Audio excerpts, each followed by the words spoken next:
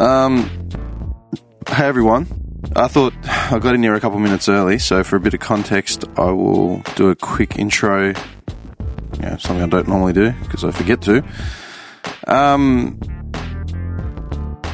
Today we've got Dr. I don't know. He's a doctor. This man is a doctor, so we can't show you his face on TV. Fuck, I'm an idiot. Just listen. There are improvement works ahead, so this train will terminate at the next station. Fake news, folks. Fake news. Take me out. How about that? Are you Muslim? Dude, look, we're here to just have a convo. Yeah. All right? And you don't have to name names. We don't have to name you. You can just be Dr. X. Dr. X. Okay. You literally sound like a Marvel supervillain. You know, that was actually what was coming to my head when I was coming in. I was like, Dr. X, huh? Yeah. Dr. X. Dr. X. You know what I mean? It's funny how there's so many, I think was it in The Big Bang Theory? He said that Sheldon once mentioned that so many villains had like advanced degrees. Like, how did all these super villains? I don't even watch Big Bang Neither Theory. do I. And I remember, for some reason, I remember that. Yeah. And thinking back, they do. They literally do. All right. Okay, so look, we're not going to. All right, so you're Dr. X. Okay, we've had Lawyer Y in here, so you're Dr. X. Yep. I'm going to have a whole panel of like of X, Y, Z. advanced- Yep. Yeah. Awesome. Advanced. That's right. All the letters of the alphabet. I'm serious. All right, we'll call you Dr. X. And the reason why I brought you down here was literally to get an idea of what you do, just for a bit of context, okay? Like we said, we don't have to mention where, and what your role is in how you're dealing with basically the current pandemic, okay? Because I said this to you a little while ago. I said about a year and a half ago, man, when COVID first sort of reared its head, so start of March, April 2020, I brought in a microbiologist, okay, whose fucking field was literally infectious diseases. And she was on the long-term unemployed list in this country.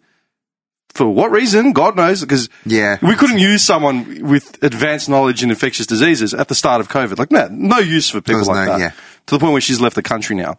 Okay? So I brought her in twice to give a little pep talk on what the hell COVID is, and it obviously didn't take.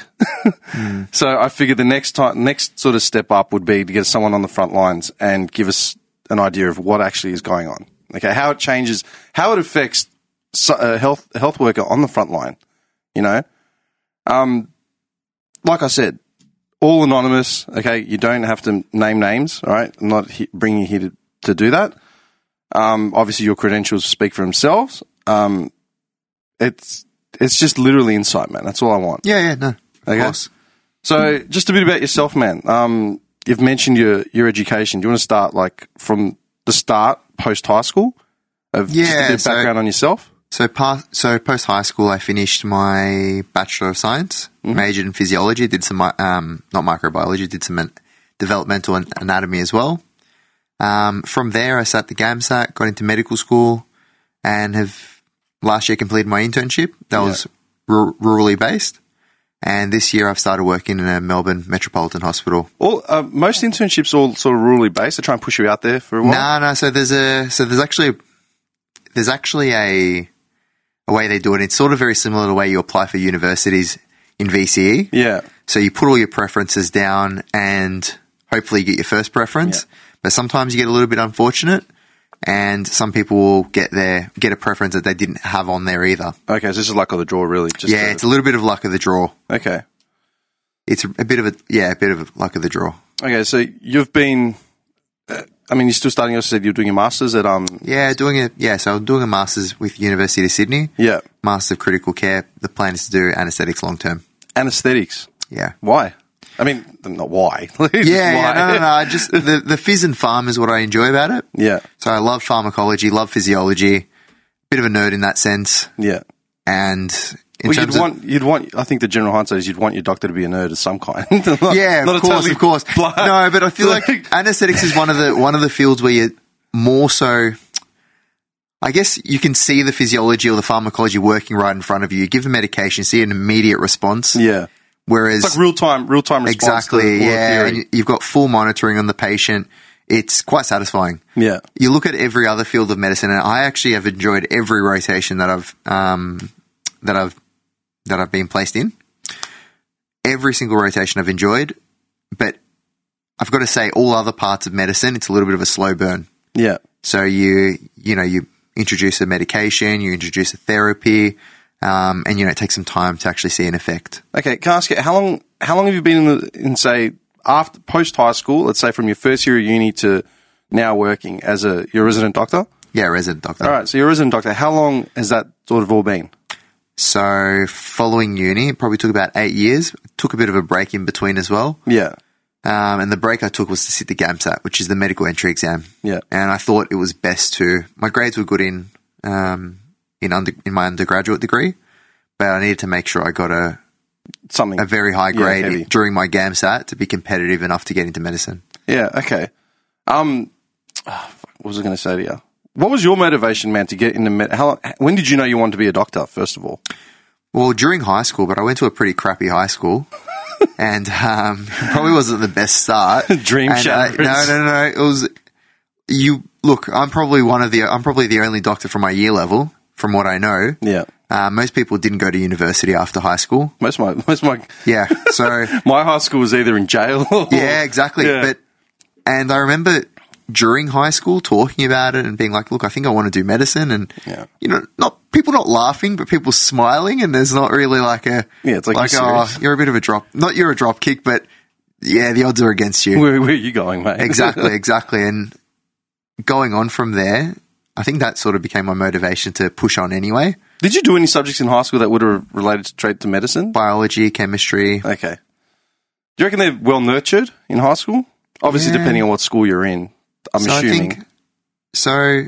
Do you think your formative years were nurtured in regards to where you want to take your career? Because, look, when I was in year 11, 12, I had no fucking idea what I wanted to do. I knew what I wanted to do. It was nothing to do with anything scholastic. You know what I mean? And to be perfectly honest, when it came time to graduate and pick, electives for, going into uni or TAFE, whatever, I had no idea. Someone did it for me. Do you know what I mean? Yeah. So what was it like for you? Like moving on? Was it easy to sort of map? Good question. So I think my interest in exercise, health, and all that sort of stuff sort of got me into that. Actually, what made me interested in medicine. Like I wanted to learn more about the human body, your anatomy, your physiology, all that sort of stuff. You want to learn about how medication works. You find that kind of interesting. Doing biology, I did biology quite early on. So I did VCE biology when I was in year 10. Yeah. And that was probably the start of it. When I started doing bio, I'm like, oh, this is kind of cool. I didn't do great in bio, but it was, it was an introduction, and I could see myself doing this long term. Then chemistry was something I enjoyed. And then physics was something I dropped out of because I didn't have the motivation to pursue. But my brain actually, I've got to say, in that regard, that sort of formulaic way of thinking and problem solving is probably the way my brain works. And I understood physics. I understood maths very well. I just didn't pursue them. Yeah. Out of effort. But when I had to do the GAMSAT, I had to go over all those topics from the start. So I had to go over pretty much year 11, year 12, university level, chem, organic chem, physics, biology, all from the start. My brain is hurting. Just No, but it's all from the start because the GAMSAT's it's a 6-hour exam. You've got 3 hours of science. You've got an hour and a half of, I think it's an hour and a half of humanities and then 1 hour of essays. This is to get your foot into This is to get an interview. And then so if you have to get a top grade on the GAMSAT. So to get an interview, usually when I was entering medical school, you needed pretty much a perfect undergraduate degree score. So pretty much you needed to HD everything. Yep. You needed a perfect GPA. And then you also needed pretty much a top score on the GAMSAT, and that means being like the top of everyone that's sitting the exam. I think at least the top 5%. And this is everyone sitting the exam to get into medicine.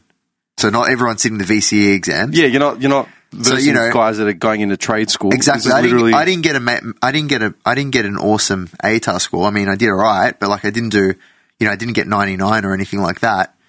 But what you find is those people that went to the private schools and the people that did get those really high scores, they had a lot of, I guess, background help. They had tutoring. They came from a very financially well-off family. They pretty much had everything. So you think there's a available to link them. between private schools and public school sector? Well, what I was going to say is you actually see the difference between the person that sort of got not pushed, but got that assistance to get that great, fantastic score, and then the person that really wants to do it.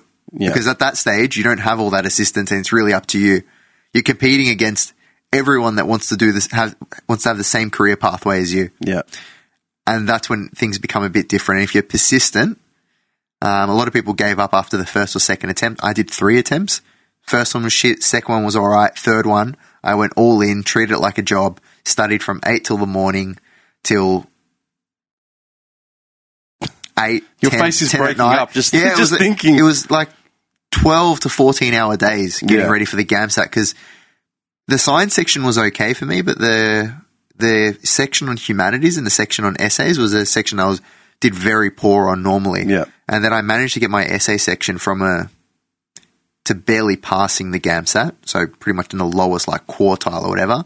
I managed to get in the top point, I think like top 0.5% or something of essays. So I did it amazing. That's actually what lifted my score. But in saying that, I was writing, as well as doing 3 hour science sections every day, and then studying the topics I need a little bit more just knowledge work on. Yeah. I was writing like 6 essays timed a day. Timed. So half an hour an as in essay. you time yourself half an hour an essay. pumping out an essay. So I do 2 in the morning, 2 in the afternoon, 2 at night, in between the rest of the study. So, but this was me being like, this is it.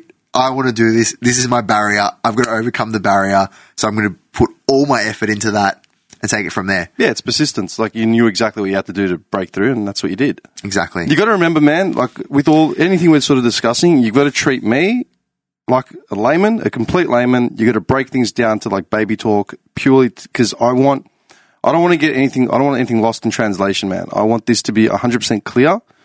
And even just mentioning just the studying that you had to do to get an interview into school. That's for me, that's like in the sitcoms or the cartoons where someone's just staring at all these, science related, Greek, Latin alphabet sort of shit just starts flying over their head and they're like, what the hell is this guy talking so about? simplify it. Yeah, no. I'm just saying, like, that's what it feels like because it's like, Jesus Christ, you are actually an individual that has studied his balls off to get to where you are.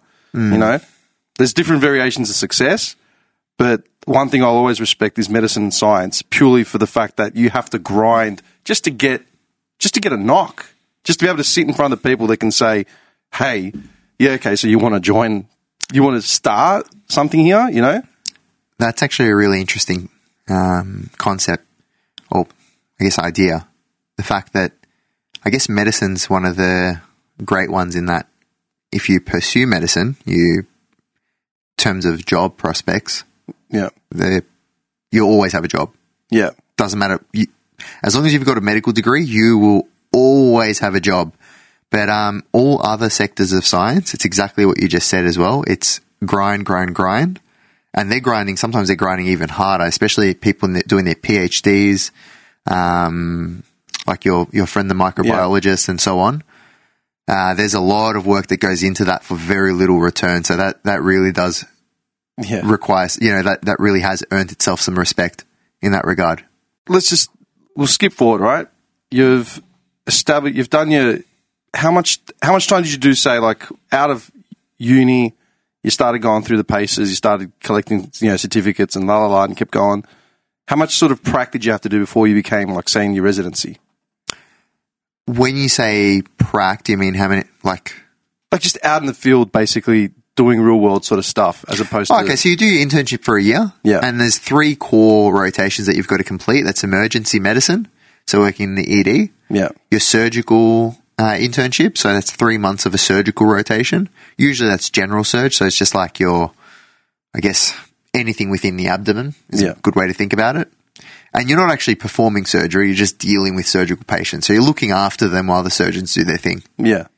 And then you do a medical rotation. And medical rotation is just pretty much anything and everything that comes into the hospital that requires like a hospital stay. So it's Gen Med is just pretty much,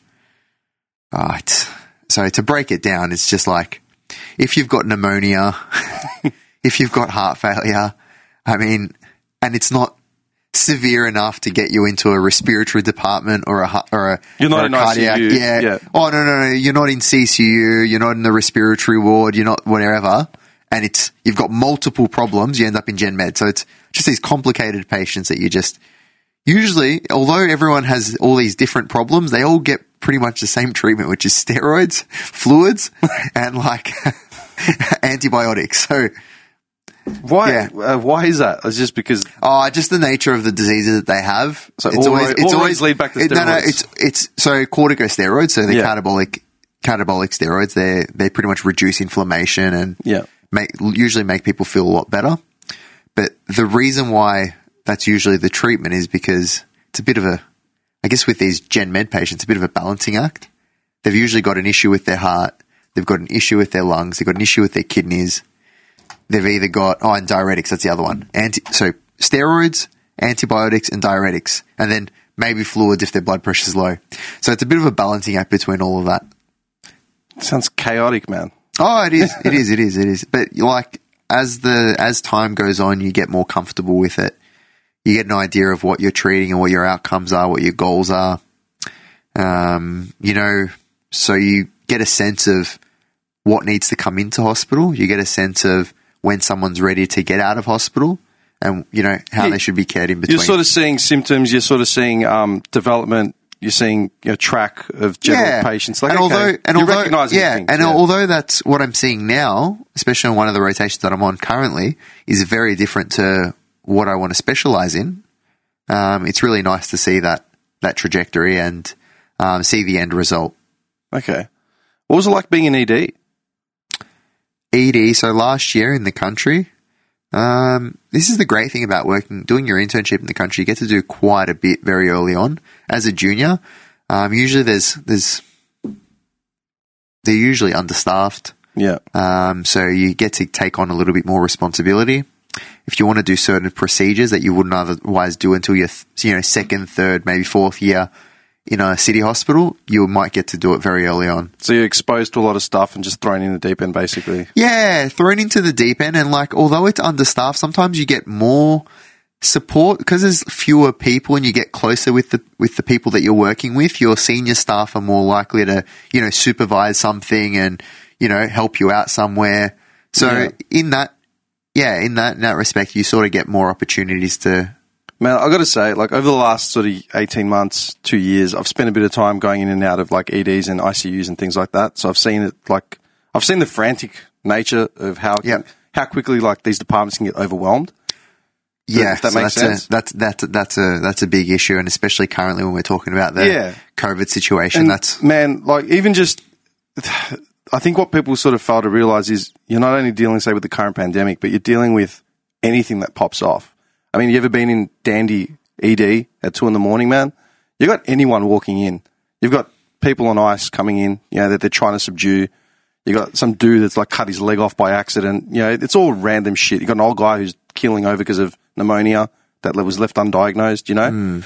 So I've just overwhelmed is the nicest way I can sort of put it. The way I can say it to myself without giving myself an anxiety attack. Yeah. So what has been happening? The threshold in terms of what's required to come into hospital has gone up and up and up. Unless you're super, super sick, you're not coming into hospital because we don't have the room for you. And that's what it was like during COVID. Well, we're still there. Well, we still are. Well, actually, it is getting better. Yeah. I can speak from experience where I'm working at the moment. The amount of sick COVID positive patients that we have has gone down, and I attribute that almost solely to our vaccination rate currently. Yeah. Because I saw a massive drop in the hospital admissions and the amount of people that we were caring for, the amount of MET calls, which is an emergency call, the amount of code blues that I was hearing over the announcements. they have gone down significantly in the last 3-4 weeks. Code blue meaning? Oh, so code blues are... I haven't watched enough ER, man. Yeah, so Met call's like an emergency call, so their vital signs are... So their blood pressure, their heart rate, Then I know exactly their respiratory rate, Yeah. their oxygen levels are out of the normal ranges. We need a team of experts to come and review this and sort it out. Those moments, I can say, just give me PTSD, man. Like I'm remembering like ICUs that I was in, and just seeing swarms of dudes just suddenly running into a room around a guy on a bed. You know? So in an ICU, what would be happening is more code blues than Met calls. Met calls would happen on the other wards, and usually an ICU doctor or a very experienced ICU nurse would be going to the Met call as well as a medical doctor. Yeah. So it'll be a registrar, a medical registrar, usually. Usually the home team of that patient, so the medical team of that patient, as well as a member from ICU, whether that be an ICU registrar, whether that be an ICU nurse, someone else as well. Can I ask you, so how long have you been a resident now? So this is I'm heading towards the end of my first year of residency, and last year I was an intern. Okay, so you were an intern during the start of COVID, basically? Yep, pretty much. So you've been in the system during the whole sort of period? Yeah, but I've got to say, having worked rurally, we were very fortunate in that the cases didn't get there. When they did get there, it was shut off very quickly. Yeah. So that was one of the great things about that. I can't say the same during this year. If I was there this year, it would have been a problem. Yeah. Lots of rural locations were like that. They were a little bit overwhelmed with the rates because they didn't have the ICU. They didn't have the space. They didn't have the staff to be able to cater to the needs of a COVID positive patient. That's how this is something I was wondering, man. How prepped were you for COVID? As in doing an internship of just generally like within your specific field of knowledge and your experience going into your residency, for the first year. How much prep did you actually have for, say, respiratory conditions and COVID itself? So one thing that people forget is when we're talking about respiratory conditions, if you've got COVID and you need to be intubated, doing an intubation, I've done intubations before. I've done them under supervision of a qualified anaesthetist. So explain the whole process, basically. So an intubation is pretty much the best way to explain is getting a tube down someone's airway to support the airway so you've got full control of the airway. You can administer oxygen at whatever percentage that's required, and you can increase the pressures, you can decrease the pressures to inflate and deflate the lungs. Yeah, and with that, it can't be it's not a permanent solution because no. You develop pneumonia after an extended period, don't you? Well, usually people get intubated because they've got severe COVID. So we'll talk, because it's a different disease and the management's very different, we'll talk specifically about COVID. Okay. In regards to COVID, what we're trying to do is we're trying to bide enough time for the patient to recover. Yep. And in the patients that I've seen who have had COVID pneumonia and have been intubated, a lot of them don't recover and either remain on the ventilator or pass away. Yep. When you say remain on a ventilator, you mean... Remain until the family is accepting of the fact that they will never recover. Shit. And then they're palliated. What's the turning point? What's the time frame there? Like, let's say... So from the cases that I've seen, people get sick.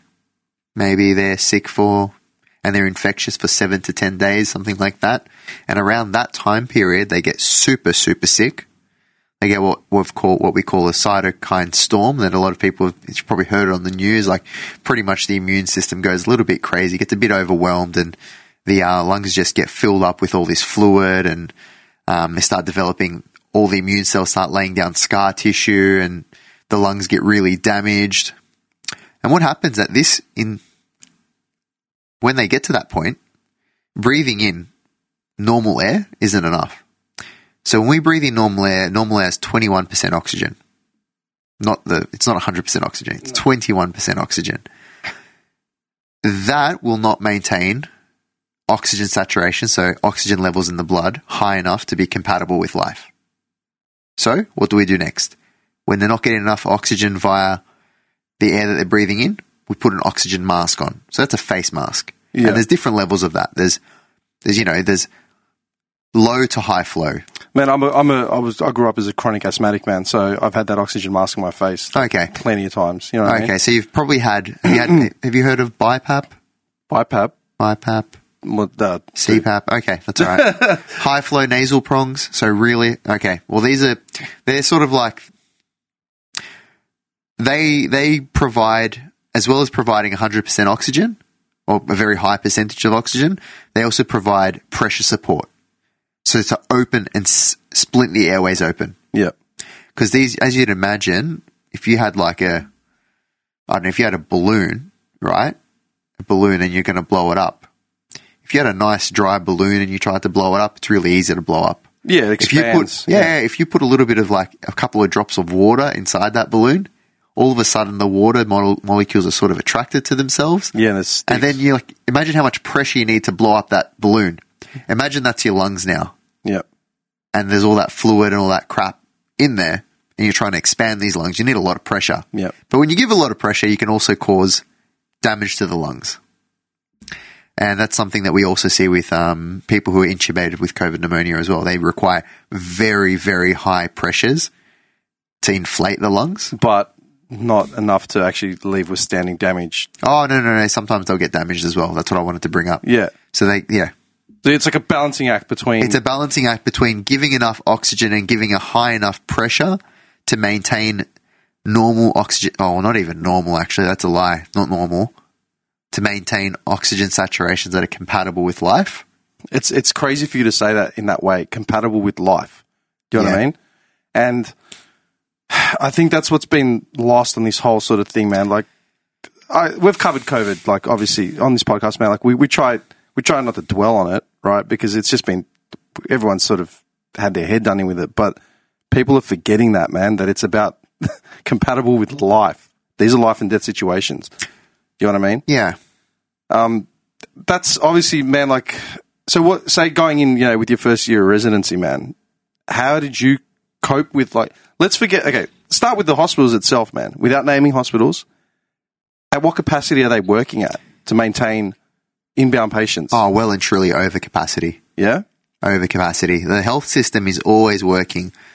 I guess it's always, it doesn't matter what time you ask a hospital, it doesn't matter what moment in time, I guess, you speak to someone in the hospital. The hospitals are always working at full capacity. Like before COVID, I'm sure it was very difficult to get a hospital bed. Right? Yeah, no, because hospitals are always full. Every time you go to ED, you're sitting there for 5 hours. The extent to how full a hospital is will determine how many people are allowed to come in to hospital. So, you like I was talking about that threshold goes up depending on how busy the hospital is. So if you've got a runny nose, like you're not coming. Oh, you're never coming into hospital for a runny nose. If you're bleeding from your ass. No, even that might, people can have non-severe bleeds. It can be like a hemorrhoid So there's things that the job of ED is pretty much to figure out what needs to come in and what doesn't need to come in. Yeah, they do that as spot assessment or whatever it is, and it's like... Yeah, it's not really a spot assessment. It's more like you do a workup, ask the questions, take a history, do your exam, and then you're like, all right, is this something important? Is this something the GP can manage? Is this something the patient can manage themselves with some advice from yourself and possibly a prescription for some medications? Or is this something that needs to come into hospital? And with the COVID situation, there was so everyone coming into hospital through ED pretty much was COVID and dying. And then everything else was left to the back of the line because it wasn't severe enough. And when I say people are coming into COVID and dying, people are coming in extremely short of breath, unable to breathe from home with an ambulance. Yeah. And their partner or someone's calling the hospital and being like, look, this person's gone blue. They can't talk. They're really short of breath. I don't know what to do. Should I come into hospital now? And then usually someone over the phone will be like, call an ambulance, bring him in. Man, so with these severe cases of COVID, these are all ages, right? Yeah, so it varies. It's very unpredictable in terms of who it affects. When all the shit with COVID first started, the whole gist of it was, and this is what the anti-vaxxers and the anti-COVID conspiracy theorists were saying, it's only affecting the old people. You know? I think with the first variant of COVID that came through. Are we talking pre-Delta or? Yeah, pre-Delta. I can say that it affects mostly the elderly. Yeah. Which doesn't mean it's still not a problem. Yeah. Right? It's circulating. It can mutate in variant strains as we experienced. Yeah, I think it was still a threat for young people. You probably heard back then there were quite a few young people in hospital as well that were not doing well. Yeah. So again, it was still unpredictable. But with the Delta strain, that just smashed through us. Like, we were fortunate in that we prioritized getting people over the age of 65 vaccinated, because who knows what Delta would have done to them, because it was doing crazy things to people under the age of 65 as well. Yeah. I mean, I know of people in their 20s who got intubated. No previous lung issues, no other comorbidities, so no other illnesses, no diseases. Healthy 20-year-olds that have just collapsed, basically. I wouldn't say collapsed, but they've come in very short of breath with COVID pneumonia.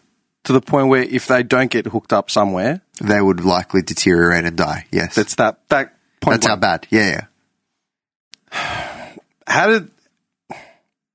See, man, it's weird. I spoke to my mum today, man. I haven't seen her for a while, and I ran into her at the shops, and she said to me that her cousin in Greece just is in the later stages of recovering from COVID, but I didn't even know she had it.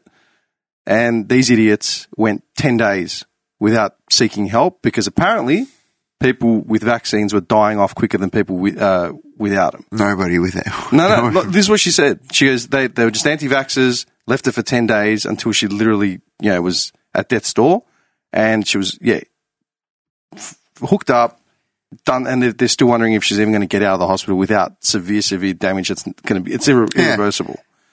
So for you to say that you were looking at 20-year-olds, people in their 20s, healthy people with no pre-existing conditions of, respiratory issues and shit like that, how did that affect you, man?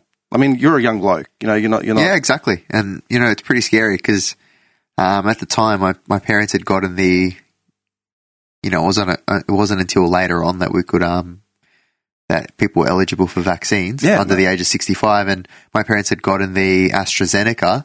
And I knew it was a 6-week gap between their first and second vaccines. And I'm like, ooh, what happens? Like, somebody, I don't know, my brother goes to work and whatever gives it to them. Who knows? Like, that was quite scary. And it was scary for myself. I'm like, what if I get it? Even though I'm vaccinated, like, my risk is significantly lower than an unvaccinated person to get severely ill with it. But, it's still a very, very dangerous virus. Yeah. It's a life-threatening virus. It's a killer virus. And I think, despite that, even as a vaccinated person, I think it is still important to take precautions and to be safe during this period until we, I guess, have more and more solutions and more treatments. Yeah. But getting vaccinated is the first step, and it seems to be the most effective step so far. In the periods when, like, your hospital will be inundated with, like, patients coming in, inbound and all that sort of stuff, what was your average sort of work run? Like, what time would you start work? What time would you finish? Were you stopping to take a piss, or were you just holding it for, like, 14 hours? Do you know what I mean? Yeah, so it's just for the general front line, basically. I think it's really hard to say because I was redeployed to a COVID ICU. Yeah. And, I was doing a lot of work there as one of the resident doctors. But the patients that are there's not really much you're doing for because it's too late, or? Yeah, it's too late. They need oxygen via a tube. They need to be fed via a line.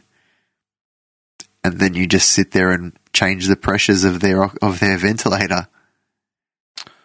How? Like, there's really... Once it's at that point... They're occupying... Really, all that's happening at that point is you've got a patient occupying a bed.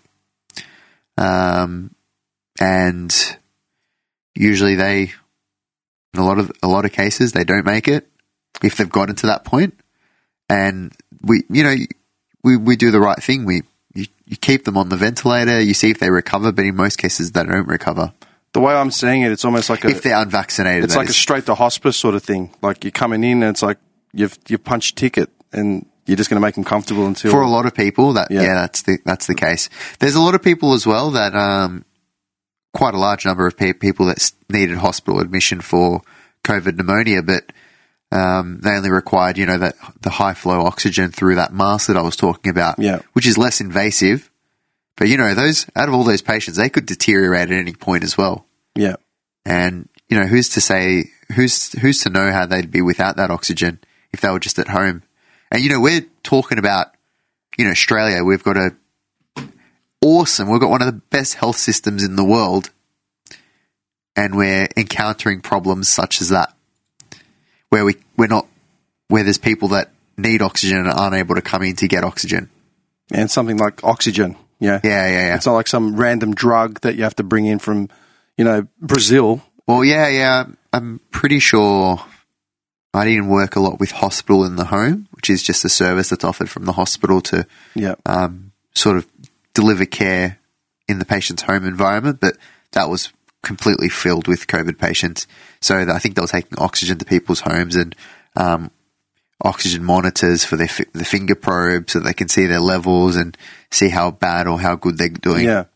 When you say like at capacity, what's the average, like I said, what is the average run for either a resident doctor or a attending nurse or anything like that in a period of you're saying everything, it's always at capacity. So is that literally you're just on your feet dealing with monitoring the whole... usually a shift, any sort of shift, you're working from the start to the finish. As a doctor, you usually you get a break, and that break is not a rostered break. It's a break to eat when you get a chance to. When there's a break in the wall, and exactly, you can step away. Exactly. When there's a break available. Yeah. You have to make time for it still. Like you literally have to be like, all right, I've got to stop what I'm doing right now to make sure I eat and drink some water so that I can continue to work. I think one of the big problems with COVID was the PPE. So as you'd imagine, having to gown up, having to it's called donning, getting all your gear on. You're not wearing doffing. Just scrubs. No. You're wearing scrubs. You're wearing a different set of scrubs every time you go into the hospital that the hospital supplies. And then you are wearing your gown, your gloves, your mask, which is a N95 mask. And if you can probably see in my nose, it's not so bad now. It was bad probably a couple of months ago. But leaves a nice mark around your nose and around your face from wearing it all day. And you're wearing also a face shield. Yeah, the visor thing. Yeah, so you're wearing a shield, a mask, a gown, gloves. You're washing your hands multiple times every time you go in, every time you go out. And that's just to do something small, like just have a conversation with the patient. Really? Oh yeah, the rooms are usually. So where I'm working, actually, we didn't have enough negative pressure rooms.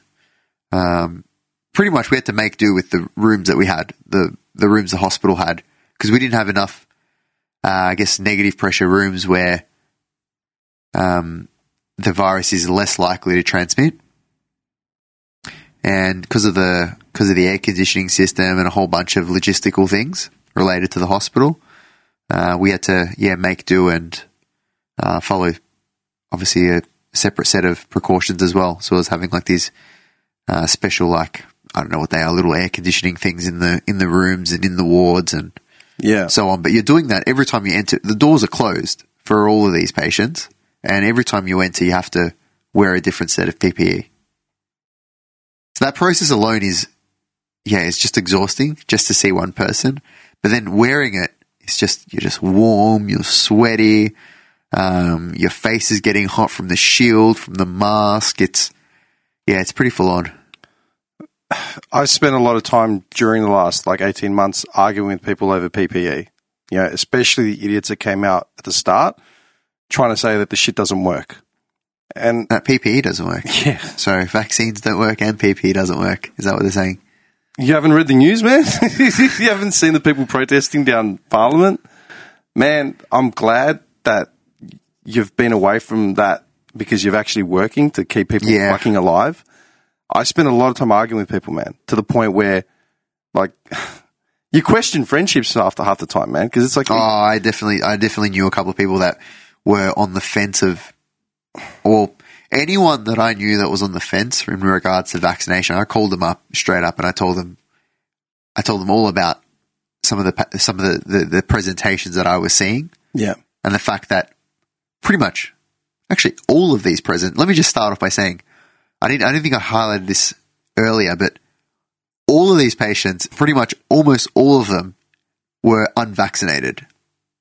I don't know where this bullshit's coming out about people are still getting sick if they're vaccinated. If you're vaccinated and you get COVID, the likelihood of you requiring a hospital admission is very low.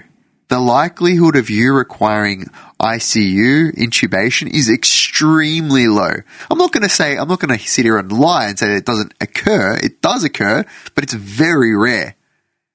I mean, like, you look at a ward full of 40 people and maybe like a handful will have had one jab. And so they're not even fully protected. yeah, And, as I think people forget as well that you're not protected until weeks, or you're not fully protected until, a week or longer after your second vaccination. So it takes some time to build up that immunity even after you get vaccination. You don't just get the jab and now you're immune. It takes some time to develop that.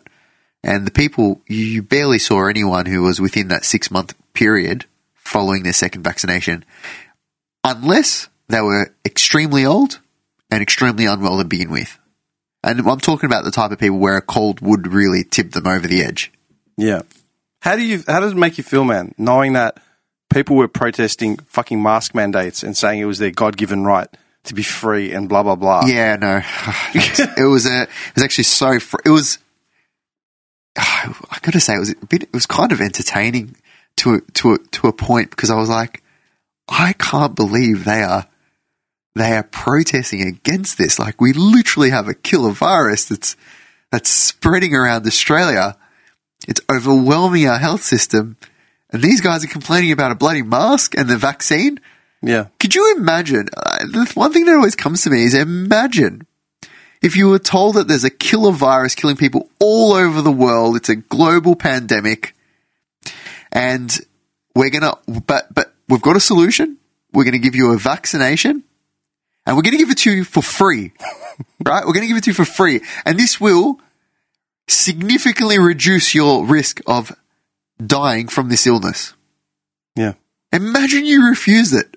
Like, pre-COVID, if anyone gave you this situation, you would straight up be like, oh, yeah, of course I'd take up this vaccination. You'd be a moron not to, but yet we're in the situation and people are protesting. And I guess you know where the protests are coming in, because we haven't seen the worst of it, because we were in lockdown, and fortunately a lot of people were abiding by the rules, and we prevented a serious issue. Yeah. I use the analogy with seatbelts a lot. My big thing is that people that sit here and argue about masks and preventatives like that, they don't do shit, and the vaccine is all a hoax and fucking blah, blah, blah, and they just want to kill us off and all that sort of shit. I keep having to remind people just how hard the government works to keep you alive. Yeah. You know it's what I mean? not in the government's interest to be paying, right? To be just supplying these vaccinations for free if they did nothing. Yeah. It costs the government money to have people in hospital getting sick. They want to reduce the likelihood of that happening. So it's feasible for us to provide vaccination to the whole country to keep everyone safe and prevent people going into hospital, prevent people from dying. It's not, and that's the thing. It's not even with COVID, like in general. It's across the board, from the toys that you give your kids to what the toys are made of. Whether you're going to buy, there's a lot. You could buy your son a toy, at Christmas. So much stringent testing has happened to make sure that toy isn't going to kill him. The chemicals in the toy aren't going to kill the kid. The parts that come off it aren't going to get swallowed. you know what I mean, and kill a kid or stab him, you know what I mean? I've worked in importing where I've brought in produce from overseas.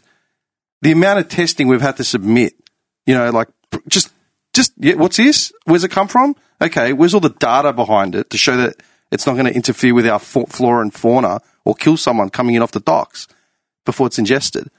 The amount of shit that the government does behind the scenes and openly to protect the lives of the people in this country. That's what pisses me off, man. So when you're just describing donning and you know, like putting shit on just to keep people, just to have a conversation with a poor bastard in a room, and then you got idiots protesting the mask mandates. You know what I mean? Yeah.